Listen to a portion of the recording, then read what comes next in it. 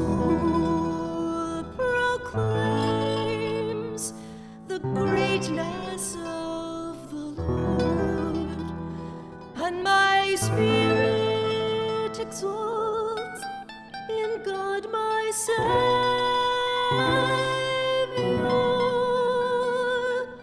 for he has looked with kindness on his lowly handmaid. All ages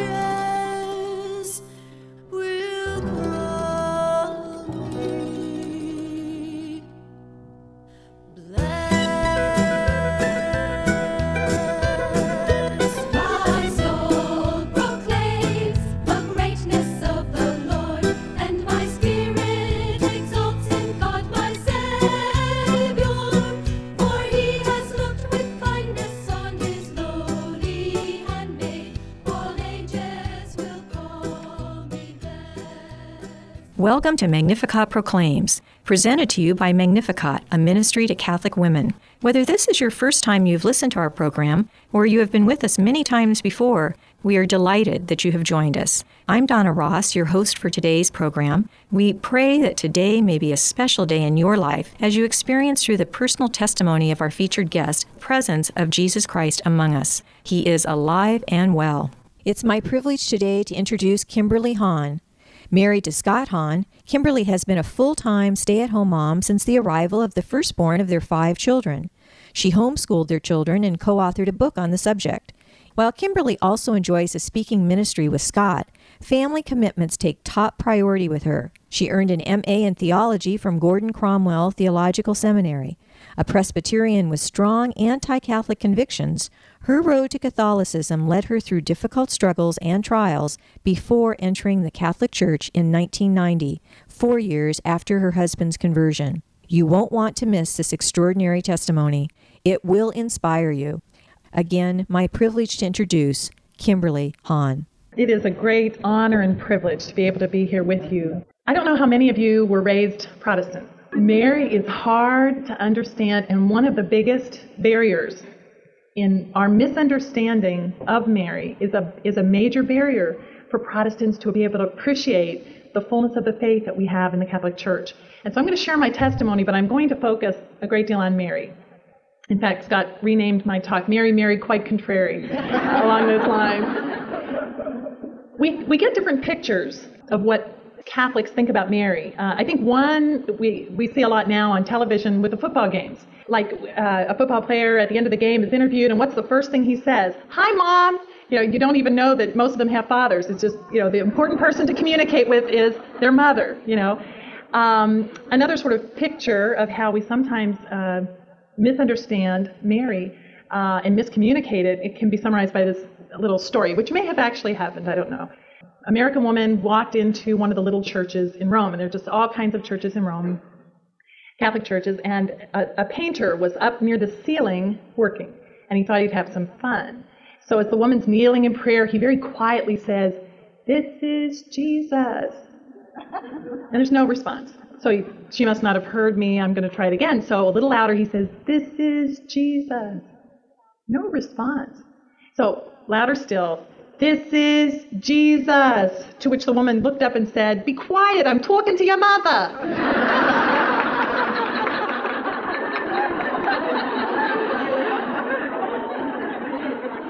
There were times that when I talked to my Catholic friends and I wanted to talk about Jesus, I got the impression I was talking about the wrong person. And that if we really wanted to have something in common, we needed to talk about Mary. Even after Scott became a Catholic and I wasn't, and I tried to go to his Bible studies in my home, afterwards, people tended to say, well, the Blessed Mother did this and the Blessed Mother did this, and there wasn't much mention of Jesus. And I would go up to my bedroom and cry and say, why can't they give the Lord the credit so that we can share this in common? I didn't understand. I want to back up just a little bit. I was brought into the world to a couple that love the Lord. They met on a seminary campus, a Protestant seminary campus, where my dad was studying to be a minister and my mother was a religious education director at a church. And when they got married, they wanted nothing more than to do ministry for the Lord and bring children into the world that they would raise for the Lord. So I know from as soon as they knew I was on the way, they were praying for me. And I know they've prayed for me today. They taught me the Word of God right along with my peas and potatoes. They bathed me as a baby, and they made sure I was baptized. And they lived the faith that they loved. So that I never questioned whether or not God existed. I didn't question the qualities of God the Father because of their example to me and their teaching of me. There still came a time, though, and it's very essential that we communicate this clearly to our Catholic youth, there still came a time where I needed to go beyond my parents' faith to embracing Jesus myself, to looking at the cross and recognizing the fact that my own particular sins nailed Jesus there. And I needed to say, Jesus, I love you. I believe you exist. Nothing wrong with my parents believing in my parents' faith, but I needed to go ahead and personalize that, and I did in 7th grade. And there was a change. I was basically a good kid before then, little things wrong, but I didn't do major things wrong, but there was still a significant change when I embraced Jesus Christ. Even the next day in school, kids could tell there was a difference, and that's what happened. And I began sharing. Put my Bible on top of my books. I began, and there were times I was obnoxious about it. God really blesses fanatics sometimes. Sometimes we can become so prim and proper in our religion that other people barely know that we have it, and that wasn't my problem in junior high school. And later when I graduated from high school, I heard a lot of testimonies of friends who said, remember when you were talking in gym class? That really touched my heart, or when you brought me to church to hear someone speak. And so junior high and high school were very exciting times for me to grow in faith, to grow in ministry, and I went off to college very excited to see what God had in store for me. Well, one of the things he had in store for me was bumping into someone named Scott Hahn. I was busy with orientation board, and he was a resident assistant there a little early to meet the freshmen. We met at a dance, and his first question to me was, do you believe God exists? I mean, nothing like beating around the bush. And I thought, oh, Lord, he's lost his faith over the summer. You've got to give me the words to say to restore him, And so we're at this dance, and I'm fumbling with my words, trying to explain the existence of God. And after about 10 minutes, I said, do you think God exists? He said, oh, yeah. I said, why did you put me through all this? He said, I wanted to see what you were made of. Do you want to take a walk? So we took a walk, and he began to tell me about a ministry called Young Life that was very, very challenging. And he said, I'm looking for girl leaders to recruit. I think you'd be good. So we began doing ministry together. We dated some, but as he said, we were spending too much time together, and if we spent any more, we'd fall in love, and he didn't have time. So we kept doing ministry, but quit dating for a year. But the next fall, he was dating someone else and said, I have to quit dating you because I'm going to date Kim Kirk to marry her, which he did. He's a man of decision, isn't he? I would say in my whole growing up, probably the only time of the year Mary was ever mentioned was Christmas. And from my perspective, she was really a great lady. She was someone who responded to the grace God had given her, but really nothing more than that. When we were in college, Scott asked me to give a presentation at Christmas time to the kids, more from the perspective of a teenager almost in a crisis pregnancy, introducing it that way. A young girl discovers she's pregnant, doesn't know how to tell her boyfriend, doesn't know what the neighbors are going to think, that kind of thing. And then letting the kids know that I was really talking about Mary, because it seemed like they were so used to the Christmas story they weren't hearing it anymore. And as I looked at Mary from that perspective, my respect for her grew, and I had a better appreciation of how many sacrifices she had to have made to say yes to the angel, yes to the Lord. I would still say I still had a very Protestant understanding of her, though. I have a lot to learn. Following our senior year, we got married, and we headed off to seminary at Gordon Conwell up in New England. And after Scott had studied for 1 year, with me working in Cambridge, we decided we were on such different tracks, we needed more unity. So I had the privilege of quitting work and going to school full time. During the course of those 2 years of study together, we had a chance to really work over a number of different theological issues. And even though we initially thought we would just get stronger in what we believed, we began to have some real questions in the whole area of justification by faith alone. As we wrestled with the text of Scripture, we came to the place where we felt like that isn't what Scripture was teaching. Rather, we're justified by grace, we're justified by faith, but faith working in love, not faith in isolation. And that may not seem like an important discovery for you, but the two major tenets of the Protestant Reformation were Scripture alone is our authority, and we are justified by faith alone, apart from works of the law. And so that, especially foundationally for Scott, but for both of us, kind of shook us up a little bit. And we weren't sure what that long term would end up meaning to us. I remember being in a lecture where a Baptist professor said that one of the names for Mary was Theotokos, which is Greek for God bearer. I remember sitting there going, oh, this makes me really uncomfortable. What do you mean mother of God? Like Mary created God? Or Mary is married to God? It just really struck me as wrong. And I went up to him afterwards, and I knew he wasn't a Catholic, and I was like, I don't understand. And he said, we have to appreciate what Mary did, because Jesus did not have humanity apart from Mary. And if she had not given him his humanity, he could not be our Savior. And so we look at her, well, not only that, but because there's only one person, the second person of the Trinity became man, it was God himself, the second person, that she held within her. And so she bore God. No, she never created God, but she bore God. And so we call her the Mother of God because she is the only mother of Jesus, who is fully God and fully man. And so a Baptist professor, again, enlarged my understanding and appreciation of Mary. Another critical point for me was taking a class on Christian ethics. I had done a lot of speaking on pro-life, and it seemed like whenever I spoke about abortion, I would get these troubling questions about contraception. And I would say, oh, you're getting us off the subject. I really want to keep to the subject of children who are already conceived.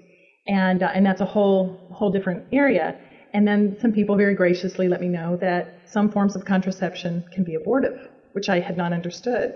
The IUD, always, some forms of the pill. And so I began to see this as a little muddier than I had ever understood before. I did not know at this point the Catholic Church had a particular position on it. I didn't know any friend who'd ever questioned whether or not contraception was right or wrong. So I didn't even know it was an issue. It's like, do you put out your garbage on the curb or on the sidewalk? I mean, it was just a non-issue. And in fact, when we got married, my father's the one who married us, all he said was, what kind are you going to use? We said the pill. And he said, well, as your dad, I'm a little concerned, but as your pastor, I have no problem with that. So that was a revelation to me that there was even a question about it. I went into the Christian ethics class, and the professor wanted us to pick a subject that we could study, whether it's capital punishment or nuclear war or whatever. And so I thought, well, this I get course credit and study it on the side. So I wanted to study contraception. 7 of us met in the back of the room, and I think one man just sort of appointed himself chairman and said, well, some forms of contraception are abortive, and so they're wrong, and we certainly want to plan our families, and so some forms of contraception are right, therefore we'll go with non-abortive methods. I mean, with no study at all. And I said, does everyone agree with that? I mean, we haven't even done any reading or research. And he said, there's only one group of people that thinks contraception's wrong, and that's Catholics. So really, why do Catholics think contraception's wrong? And he said, there are only 2 reasons. He said, number 1, the Pope isn't married, so he doesn't live with the consequences. And number 2, they are out to make all the Catholics they can in the world. Yes, it is laughable. And I said, I don't think Catholics would say those were the reasons they oppose contraception. And he said, well, why don't you read them and find out for yourself? And I said, I will. So I began checking out books, began to read up, and I was really startled with what I found. Now, I'm just going to give you 4 or 5 quick comments now, but I have a whole tape series that I did with my husband on it, and I'd really encourage you, if you have questions or if you want much more scripture along these lines, to look into it. In fact, I'm in the middle of writing a book on it now because it's so much on my heart, and I believe God planted seeds deep within me during this study that ended up opening my heart to the Catholic Church because of the prophetic voice of the church in an area that the rest of the world is shouting confusion. Here's some key thoughts. First of all, God's nature is triune. And you know, the only way we differentiate the Father, Son, and Holy Spirit, because they're all exactly the same God. I mean, one isn't holier than the other, one isn't more omniscient than the other or more omnipresent. They all have all the qualities of God, but we differentiate them in their relationships. So the Father eternally fathers the Son. And the Son pours himself back into the Father, and the bond between them is so real that it constitutes the third person of the Holy Spirit. God said, "Let us make man in our image." And so the triune God calls man and woman into existence, consecrating them into the vocation of marriage immediately and blessing them to be fruitful. So that, as my husband says, the two become one is so real that 9 months later you might have to give it a name. We have been called to image God as life-giving lovers. And the question I had to ask myself was, did my use of contraception, a rejection of openness to life at that point, reflect God and his nature, who I was to image? I wasn't real comfortable with that, so I went on to another subject. That was children. How did I view children? I began to read Scripture, and you need to understand we were not Catholic at this point. So even though there was lots of good material I could have read in terms of encyclicals, I turned to the Bible. And when I read through the Scriptures, I couldn't find a verse that said, "Blessed is the man who has only two because he'll afford their college education." Or "Blessed is the woman with 5 years spacing because she'll never be stuck double diapering." Or "Blessed is the couple who doesn't have a child for 5 years because they'll get to know each other." I couldn't find a single negative comment about a child in the Bible. But the reverse, that as I read Psalm 127 and 128, they're a reward. They're arrows in the hand of a warrior. They're olive shoots around the table. And blessed is the man whose quiver is full. Blessed is the man whose table is surrounded by them. And what I had to ask myself was, did my view of children as a wonderful gift, but one I needed to figure out whether or not I could afford and only conveniently fit into my education or my career, reflect the pure gift that God says they are? And I was very struck at the time by a phrase in Gaudium et Spes that talks about them being the supreme gift of marriage. The third area was the Lordship of Jesus Christ, something Scott and I took very seriously. Every Sunday we laid down our work. We wanted to honor Christ in our talents, and so we were involved in youth groups. We wanted to honor God in our money, and so we tithed, even when we didn't have very much. 10% of not very much isn't very much, but it was still a gift from our heart. And yet when it came to our fertility, we did this American thing. Oh, God, we have our limits here. This is my territory, thank you. I'll tell you when you can bless me and when you can't. And I really had to come face to face with God and say, was I really giving him everything, or was I withholding something? And that really led to the fifth area, which was the sovereignty of God. Was it possible, given what I understood about God, for God to mess up how many children I had and the spacing and the sex of each child? Was it really possible that God couldn't have as good a plan as me? Or could I, in fact, trust God to plan my family? Now, I must say, even though my heart was really convicted, I did not impress the other people on my committee. But thankfully, I did impress my husband. He happened to run into one of my classmates, and the classmate said, "Have you been talking to Kimberly about what she's been studying?" And he said, "No, she's kind of doing her own thing." And he said, "Well, given the topic, you might want to sit down and discuss it." And so we sat down and discussed it, and he was amazed. And he said, "Give me the things you're reading." And he read them, and so he said, "Okay." And so we threw away the contraception, and we made a radical change in our life. And we switched to natural family planning for a time, and then since then have just really said, "God, whatever you plan is best." And that was a real beautiful teaching that we sat back and said, wow, the Catholic Church got it right. Now, Scott's feeling, and he said, I remember where we were when he said it. I said, "Doesn't that impress you?" And he said, "Even a blind hog finds an acorn, Kimberly." So I don't want you to think that it was the turning point of our conversion, but God knows it probably played a much bigger part than we realized. These were a couple of the major issues that we worked through during seminary days, still basically from a Protestant perspective. It just seemed like life was unfolding before us in the most incredible way. And then a seminary contacted Scott to say, "Could you do a little teaching on the side for us? We'd like you to maybe teach a graduate class." That went so well, they asked him to teach 2 more the next semester. That went so well that they hired him to teach 4 for the summer. It was absolutely wonderful. Now, the only strange thing was that in Scott's preaching, he kept bringing up little disturbing things.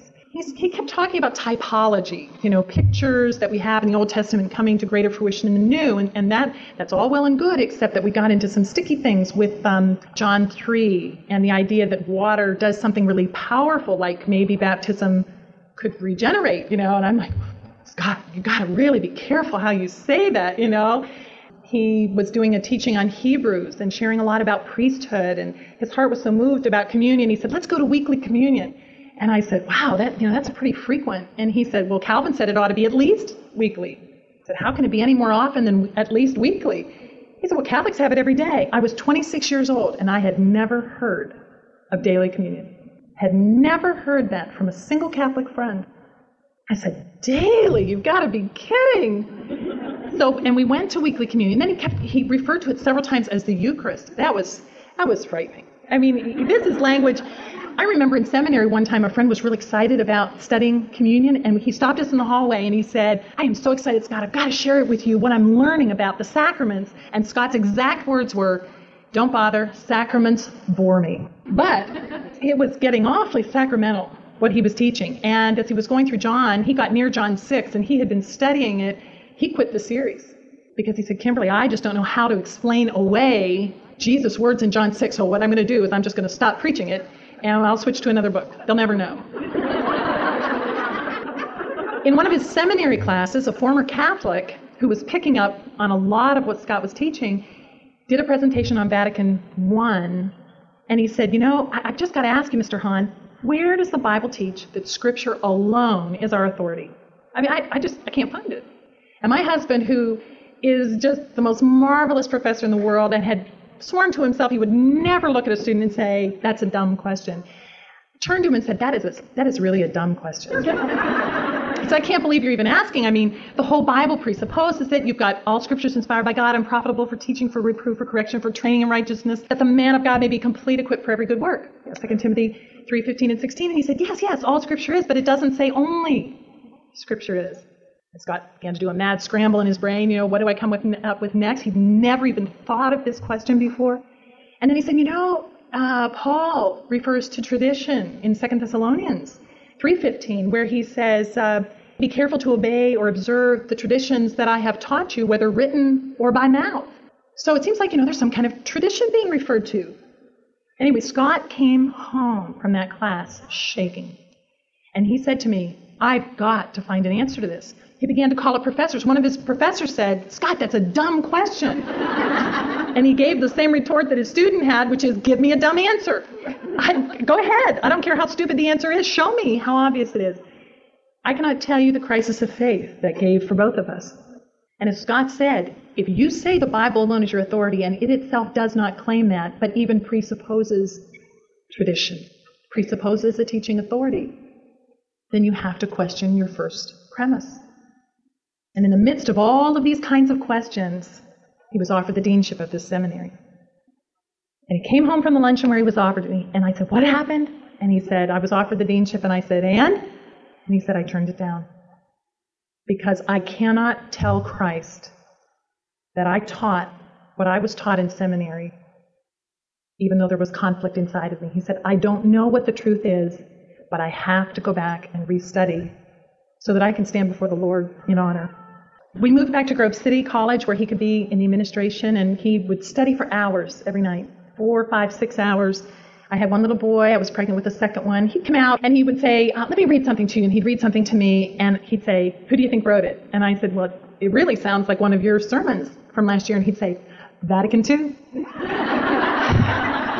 And I'd say, go back in your study and just work, Or he'd come out and say, can I read you, something? And I'd say, is it about Mary? And he'd say, well, yeah. I'd say, go away. No, I don't want to hear it. It was pride. I had a Master of Arts in theology. And he came out one day and said, there may not just be 2 sacraments, there might be 7. And the 2 you understand, you probably don't understand. I said, don't tell me these things. One day he came through and he said, I just have to tell you, Kimberly, we may be headed toward the Episcopalian Church. Now, that may not mean like anything much to you. I mean, all Protestants are sort of, it's like generic brand. But when he walked out of the room, I mean, I have an uncle who's a Presbyterian pastor. My father's a Presbyterian pastor. My husband was a Presbyterian pastor at that moment. I had wanted to be a Presbyterian minister most of my life. I had a brother studying to be a Presbyterian minister. I didn't want to be an Episcopalian. And I just cried and cried. Months went by.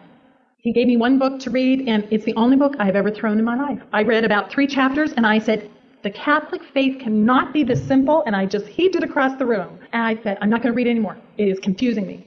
Of course, it was making too much sense. That's the problem. One night, Scott was so full of his study, I was up in bed, and he came bursting in the room, and he said, do you know that Mary and the angels and the saints are all around us? I said, not in my bedroom. We came up to Christmas time, and the ladies at my little Presbyterian church asked me to do the talk. And Scott said, why don't you do it on Mary? I said, oh, yeah, right. Like, you're going to make me go give a Catholic talk? And he said, no, all you can do is talk on what you think about Mary. But you know that they don't tend to think anything at all about her. And so present what you believe about how holy she was and how much she sacrificed to give us our Savior. So I prepared my little talk, and I didn't know, but the 2 ministers' wives had gotten together, and they actually changed the words to A Christmas Carol, and they sang it right after my talk. And it was, What Child Is This? And they were so fearful of giving Mary any credit at all that they changed the last line from the babe, the son of Mary, to the babe, the son of God, because it was so threatening to even acknowledge that our Blessed Mother gave birth to him. Isn't that incredible? And God used even that experience as a mirror of sorts, saying, this is where you used to be. And you know this isn't right. Maybe there's more you need to understand. Scott definitely was becoming more and more and more Catholic. He went to a graduate program, and he was the only Protestant in the classroom. There were priests there. All the rest were Catholics, priests teaching the class. And at times, he was the only one defending the teaching of the church. In fact, he wrote a paper on the church's view of sexuality, and the professor said, thank you so much for clarifying the Catholic Church's position. I will never teach this course again. He didn't say he would change his heart or mind.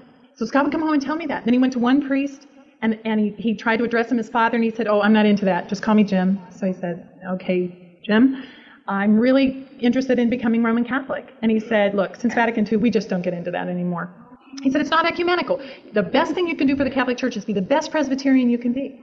Went to another priest, and the priest basically said the same thing. Since Vatican II, we just don't do that. And so he would come home and share that. At the same time, he's sharing all these wonderful things. And I said, I don't know if the Catholic Church you're reading about exists. And I have to admit, in my heart of hearts, I hoped it didn't, because I didn't want to face that much change myself. I kept hoping that he would do this big study, swing out study, and he'd come back to his senses, and then we'd get back on our track of being a minister and wife and in ministry alongside each other. One day he came through and he said, Kimberly, I just have to tell you, I believe I'm headed to the Catholic Church. And I said, can't we be Episcopalian? I really did.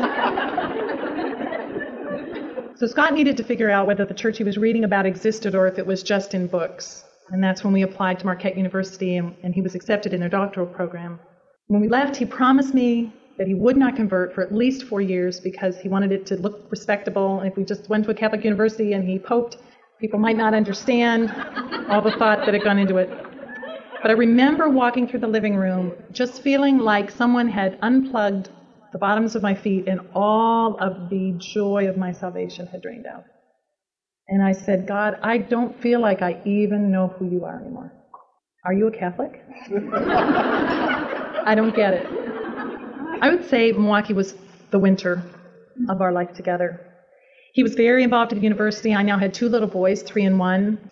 I got involved in a Protestant church that was dynamic and growing, and he made a lot of Catholic friends. And by God's mercy, he gave us political issues to work together on, to fight pornography and to fight abortion. And in that sense, we were united. But aside from that, we began to grow farther and farther apart. I didn't want to see religious paraphernalia, so I didn't go up to his office where he kept everything. So I didn't have any crucifixes anywhere. I didn't know he owned a rosary until he told me he was praying it. And 10 days before Easter, which was just that first year at Marquette, 10 days before Easter, our good friends called. And I could just hear it in the voice. I knew it. But I just got off the phone. Scott talked upstairs for hours, and he came down, And he said, well, that was Jerry. Yeah? And he said, he told me that he and his wife are going to be received next weekend into the Catholic Church. Jerry was going to be my knight in shining armor. He was the only one that I knew who would take on Scott. And Scott gradually began to share resources with him. And here he was coming into the church. And I said, so? And he said, Kimberly, I have believed these things for a while. I've started going to daily Mass. I want to receive the Eucharist, and I feel like I'm in a place where if I don't receive the Eucharist, I'm going to be disobeying the Lord. And I said, you promised me 4 years. And he said, I need you to pray to release me from that promise. So I went in the bedroom and I prayed, and I do think the Lord gave me the grace to release him because I knew he was a man of integrity. I knew he was telling me the truth. But when I came back in, I said, I want you to know, you have my permission to do whatever you want to do, but I feel absolutely, completely abandoned by you. And so he picked up his rosary beads and went to take a walk. And I sat down and wrote in my prayer journal, God, who do I go to talk to about this?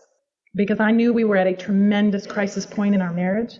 I didn't have a friend in the world who could understand because the only friend who was converting, his wife was converting too. And they couldn't understand why I wasn't just getting going, doing the same thing. And so I wrote in my prayer journal, who do I go to? And don't tell me Mary and the saints. I really did write that. Well, we went to the Easter Vigil, which was the very first Mass I'd ever attended in my life. And I cannot tell you the agony that it was, that we would never take communion again unless I became Roman Catholic. And the joy of the people was excruciating. They were so thrilled. I mean, afterwards they were saying, let's take a picture. And I'm thinking, why would I want to remember this day? We went to a party afterwards, and person after person is congratulating me on what he did. And I'm just thinking, you don't know what I'm going through. There were at least 2 times in the ensuing months where I walked and walked and walked the block because it was so painful. I thought, I'm going to leave him. I cannot continue to function when we can't talk about God without it becoming a painful experience. You've got to understand, our relationship was forged on ministry together, on sharing about God together. We spoke for hours and hours and hours. We didn't go to movies and plays and all that kind of stuff. We did ministry. And now, how does a Catholic and a non-Catholic do ministry together? I had no sense of what my place could possibly be in his new life as a Catholic. A week after he came into the church, he wanted to do a Bible study. And I thought, well, that's good. Yeah, let's get the Bible to the Catholics. Okay, I'm up for this. And still not thinking he could really believe everything that the church taught. And so I said, okay, I'll be the hostess, and let's see if we can do this. They come for the first Bible study. First words out of the young man's mouth when he's asked to pray is, Hail Mary, full of grace, the Lord is with you. And I just went in my bedroom and fell on my floor and cried and like, God, how can he not know what this is doing to me? And within 3 weeks, I said to Scott, I can't handle it. You've got to take the Bible study out of the house.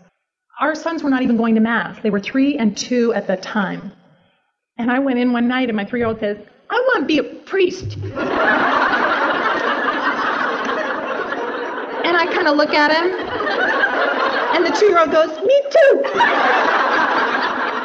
I couldn't breathe. I looked down and I went, and I walked out and walked into my room and knelt on the floor and cried, God, I'm not even going to have grandchildren. This is costing me everything, you know.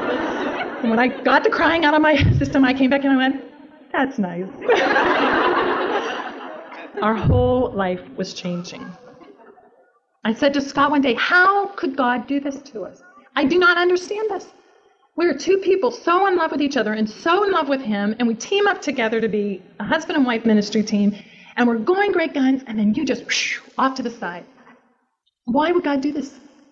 And he said, could it be love? Come again? And he said, could God love you so much and know that you wouldn't look into these things on your own? And so he's put me through the agony of converting alone, so that you can have access to these great truths, so that you can come into the fullness of the faith. And I was speechless. I really didn't even know how to respond to that. I had to allow, as if it was possible, that could be true. We would begin discussing, and it would always end up in arguments and tears and frustration, him wrestling between bringing the truths to me and trying to be the Holy Spirit ramming it down my throat. I would not have dated a Catholic. And now I was married to one. And not just an ordinary Catholic. And I can tell you, Mary was really hard for me right now because he would pick up the rosary beads and I knew he was going to go out and take a little stroll with Mary. And Mary was going to be sweet and kind and loving and gracious. And whether she was perfect or not on earth, I didn't know, but I knew she was now. And so she wasn't going to give him a hard time. And then he was going to come back and there was me. Now, if any of you ladies have ever come to faith before your husband has, you have probably noticed how your husband has wrestled with jealousy over Jesus. And your love that you're gushing out for this man, you know. I struggled with Mary in a real jealousy. It was hard to compete with the Mother of God. I felt like I was married to the man I hadn't married. And there was a struggle in me, too, in terms of having another baby. And we'd always just been open to life, but the thought cruised through my brain, I am not going to have another baby for the Pope. And after about 3 weeks, the Lord really broke through my heart and said, Kimberly, you know you don't understand so much of Scripture right now. Right now you feel like you're just floundering. But one thing you know is you've got to be open to life. Don't sin against the light you have. And so really for me, risking everything, because at this point I understood now that my children would be raised Catholic. And so in a sense, I was open to having another child who would be a Catholic child. We conceived Hannah, and throughout her pregnancy, there were just different times that God brought to mind. In fact, it was the second thing on my heart when I saw that positive pregnancy test. The first one was, I'm pregnant. The second thought was, how's this child going to be baptized? I am not kidding you. I wrestled with it. We didn't talk about it. And thank God I never knew I had no choice, because I thought I did. And so it was just God and me wrestling instead of God and Scott and me wrestling. And about 6 weeks before she was born, I said, by the way, please contact your priest, because I know this child needs to be baptized Catholic, and I want you to set it up. And he was like, okay, if that's what you want. And the Lord just really sweetly and peacefully brought my heart to that. At that time, Scott had a conversation with my dad, which I didn't know about, but then my dad called me. And my dad is a very, very holy man. And he called me and said, Kimberly, do you pray the prayer I pray every day? Lord, I'll go wherever you want me to go, do whatever you want me to do, say whatever you want me to say, and give away whatever you want me to give away. I said, no, Dad, I'm not praying that prayer these days. And he was genuinely shocked. He said, you're not? Why not? I said, Dad, if I prayed that, I would be saying to God, I'm even willing to be a Roman Catholic. And I will never be a Roman Catholic. And he said, honey, I've got to tell you something. The question isn't whether or not you'll be a Catholic. It's who's God of your life? Who's Lord of your life? And you don't have the right to tell Jesus Christ where you will and won't go. And he said, if you can't pray the prayer, pray for the grace to pray the prayer. And because it was him and not Scott, I could hear it. And it took me 30 days of sweating it out and saying, God, give me the grace. And after 30 days, I felt like I was ready to pray the prayer. But when I prayed it, I really thought that what God would do is take a key and lock the cage I felt I was in and say, okay, now it's time. Follow Scott like a moron into the Catholic Church. And you know, if you've ever taken God at his word, and I'd recommend that you do, you know what he did? He took the key that had been in my hand and he unlocked the cage. He threw open the door and he said, now you're ready to ask the questions. Now you're ready to study. And I really had a soaring feeling. Now it was time to engage my mind and engage my heart in the struggle to understand that the Catholic Church was in fact the Church Jesus Christ had founded.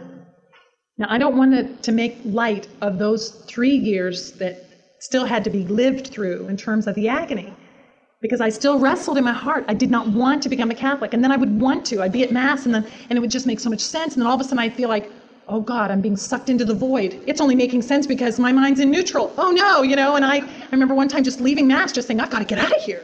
And I just bolted. We had 3 kids, and I left them with my husband, and I just walked the blocks, until I finally could come to peace and come home. But there was a new sense of joy. I went to Hannah's baptism, and I really thought the priest was going to say, Kimberly, sit over here, and we're going to do your kid over here. I just didn't even know that the priest might treat me like I was a Christian. But the Lord had moved my heart to the place where it didn't even matter if the priest didn't think I was a Christian, because it was so important she'd be baptized. And of course, he wasn't anything like that. He included me in everything, and he said, anything you can't do, Mrs. Hahn, just don't do. It's okay. And so we began in the back, and we processed, and we made the sign of the cross on her forehead, and you know the liturgy. It's so rich. It is so beautiful. Now, when we got to the Litany of Saints, I really did. I just said, oh, God, forgive him for talking to all those dead people. I felt real bad. My kids had to hear it, but I thought, well, they'll probably forget it. And then he was explaining baptism as, making this child a child of God. And I went, oh, well, God forgive him because he's getting the order messed up. She needs to come to faith first. But it's okay. It's okay. But at one point, when he prayed over her ears to hear the gospel and respond, and over her mouth that she would speak it, there is nothing I would have prayed more for my daughter. Nothing. And I found out later that I was squeezing Scott's hand, and he thought I was hanging on so I wouldn't bolt. But my heart was so full, and I'm not a Baptist by training. I'm Presbyterian, which we're very proper, but I couldn't hold it in. And when the priest said amen and amen, I just said, amen. And the godparents looked up like, oh, wow, is she a Protestant? No. But it was everything. And when we left that sanctuary, I knew God had done something powerful in my heart. In fact, I have to admit, we went from there to my Protestant service, and Scott said, do you want to change your clothes? And I said, oh, no, let's take her in her baptismal gown. And it was a Baptist type of church where they don't believe in infant baptism. And we went right up to the pastor at the end of the service, and he said, well, that's an interesting outfit on your child. I said, yes, she was baptized in the Catholic Church today. I just grinned, and I wanted to witness to it. So I know God was doing something really powerful in my heart. We moved to Joliet, and Scott had shared many things, but if any of you have ever done head-to-head combat with your spouse, it is generally not the easiest way to learn something.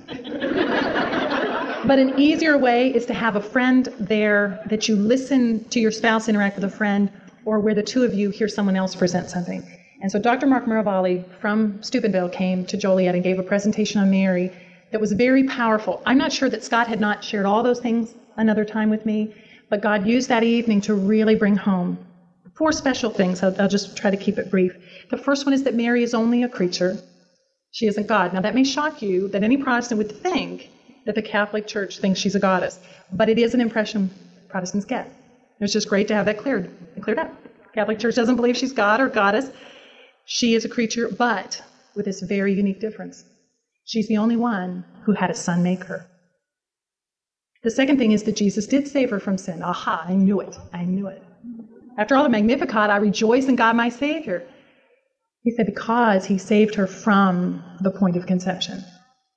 And so she is absolutely, utterly dependent on the mercy of God, the grace of God. She didn't do it in her own strength.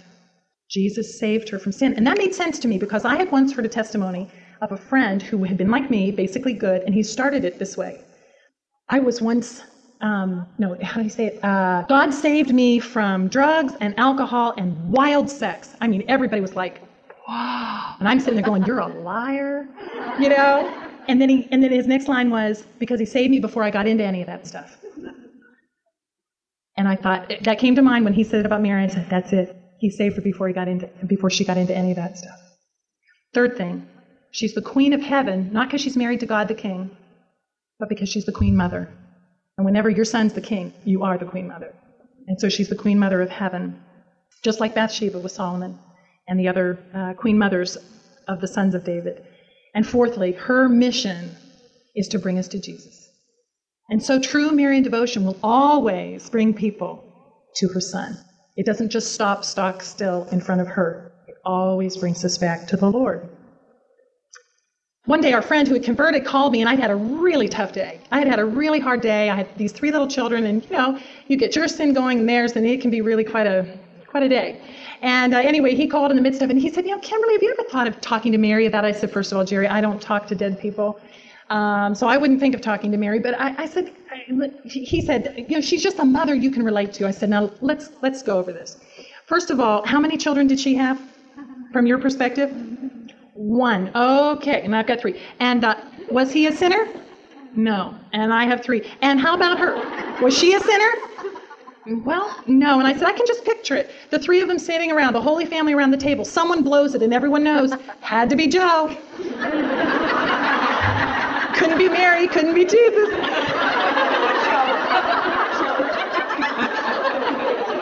I said, I can relate to Joseph. And I must say, I really think that was the starting point of my devotion to St. Joseph.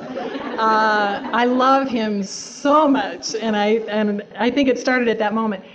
I did share this with a friend of mine who's very Marian, and she was very worried that I was denigrating Mary in some way, even by that analogy. And she came back to me after praying about it, and she said, I just want you to know one thing. Even though she only had one son and he was perfect, just look at all the wretches she's had to mother since then. So I guess she's had her share of wayward children beyond anything we'll have. But at that point, I really didn't believe in the communion of saints until the Lord gave me an opportunity to need their help very badly. I had conceived and didn't know it in December of 86, and in January of 87, January 22nd of 1980, I'm sorry, it's 7, it's not 87, it's 89. January 22nd, 1989, I'm in the hospital, and I've been bleeding for 3 or 4 days and having very strong pain in my side, and the doctor says, you know, there is a chance that this is a tubal pregnancy, and we've got to get you into surgery. And I won't go through all the details, but I was pregnant. It was a tubal pregnancy, and I woke up in the hospital room having found out that I had been given a full cesarean cut. Scott was there, and we had these 3 little children at home, so he could only stay minimally. And when he left, I cannot tell you how lonely I felt. I felt the emptiness, and I don't care how pregnant you are, when you know you have a baby and then you find out the baby is dead, even if it's just days or weeks, you know, you feel really gutted. Then I had a full C-section surgery. They put me on a maternity ward, so I'm hearing little babies crying around, you know, and no one's coming to my door with a child. My 3 little ones weren't allowed into the hospital, and Scott had to go home. And I just lay there in so much physical pain and then the sadness. And it was all coming to a head to me because I was still experiencing the turmoil of Catholicism and what's true. And the Lord brought Hebrews 12 to mind. Now, if you're familiar with Hebrews 11, that's called the Great Faith chapter. And Hebrews 12 starts this way. Therefore, so you know it's related to the last chapter, since we are surrounded by so great a cloud of witnesses, let us also lay aside every weight and sin which clings so closely, and let us run with perseverance the race that is set before us, looking to Jesus, the pioneer and perfecter of our faith. As I lay there, God brought that scripture to mind, and he really spoke to my heart powerfully and said, Kimberly, that's present tense. You are laying here feeling so alone, but you are surrounded by a cloud of witnesses. And they're not standing around you kind of going, what's she going to do with this test? In judgment of you. But they are with you in prayer. And I realized that if that was true, there were saints in that room who hadn't just had a C-section done with anesthesia, but had experienced much more physical pain than I had not just lost a new pregnancy, but maybe had children who were older, die, who didn't just have a husband go home to children, but maybe lost their spouse, especially for Christ.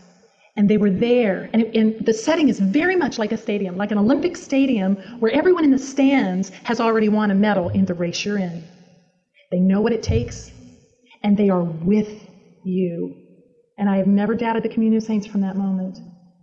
I know that Mary and the saints buoyed my spirit when it was so low, and they were with me to the glory of God. After that experience and with some others, I told Scott I wanted to be in the RCIA class. I wanted to do something sort of normal as a Catholic, and so I thought I would sign up for that course. And one of my questions to the priest was, what about all these statues and pictures? You know, I'm really uncomfortable. It seems like they're worshiping them.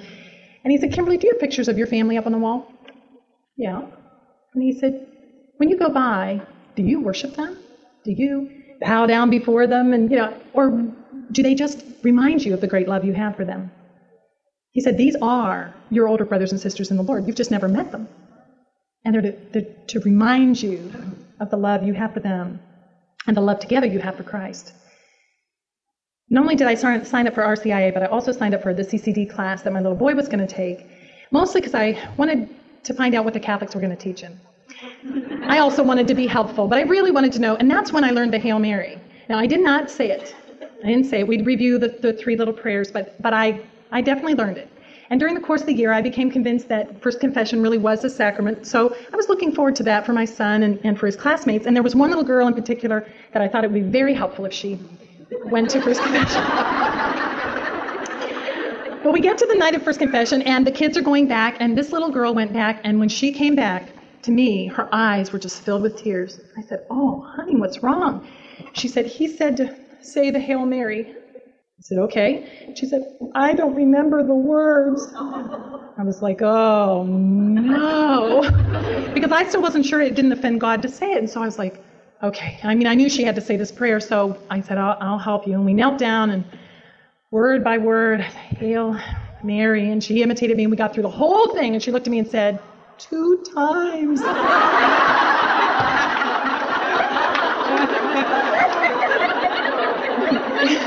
You may not remember your first Hail Mary, but I remember mine. Well, we got up to Ash Wednesday, and I was still telling the priest, no promises. I've gone through the RCIA, but, I had no sense it was going to be that Easter. But Scott had just received an appointment at Steubenville, and so I needed to go up and look for housing while he was in Long Beach at a conference. I dropped my children off at my sister's house, and it happened to be Ash Wednesday. So I was praying in the car and just saying, God, what do you want me to give up for Lent this year? I'm talking major sacrifices here, chocolate, dessert, soda. And I really felt like he spoke to my heart, and he said, why don't you give up? And I said, what? Please fill in a blank. And he said, why don't you give up you?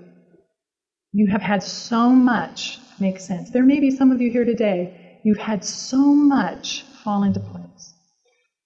You can now say, I believe, help my unbelief.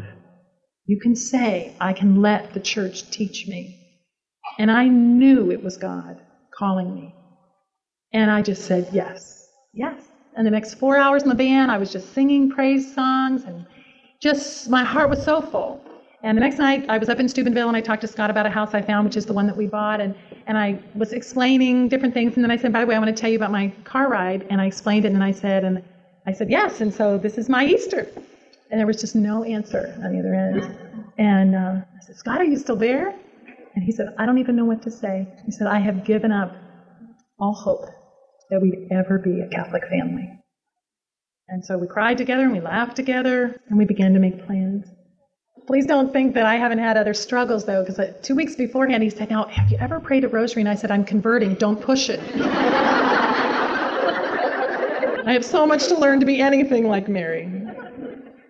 But I did. I picked up rosary beads, and I probably wouldn't have, but Bill Steltemeyer sent me the set he was given by the Holy Father. And Scott said, I don't know, she still might not pray it. And Bill said, well, the Holy Spirit told me to send him to her, so I will. And when I held these, I thought, Catholics would kill for this rosary. I have to use it. I have to use it. And so I prayed 1 decade. There's a little scriptural rosary book that Scott had given me.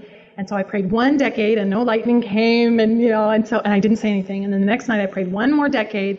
And then the third night I prayed 1 more decade, and I just knew in my heart it was time to go talk to Scott. And I went up and I just said, I am so sorry for how hard I have fought you, how much I've kept God at a distance because I didn't want to change. I thank God for his great work of mercy in my life. I am so thankful to be a Roman Catholic. My deepest heart's desire is to be able to share what God has done. And I'd like to close in prayer for all of us as we hopefully will take this and share this with other people. Not to promote the Catholic Church as a separate entity, but it is the body of Christ, to promote Christ. He receives glory when we honor those he has honored, like Mary. He is the one who has honored her, and when we honor her properly, we are giving honor and glory to God. And what a great privilege it is for us to be Catholics. God, in his mercy, has given us eyes to see the fullness of faith. And may he use us in the lives of others, that they too may come to appreciate everything he has died to give us. God bless you. We truly hope you have enjoyed Kimberly Hahn, and for more information or a copy of the broadcast, please write us at Magnificat Proclaims, P.O. Box 2983, Orange, California 92859.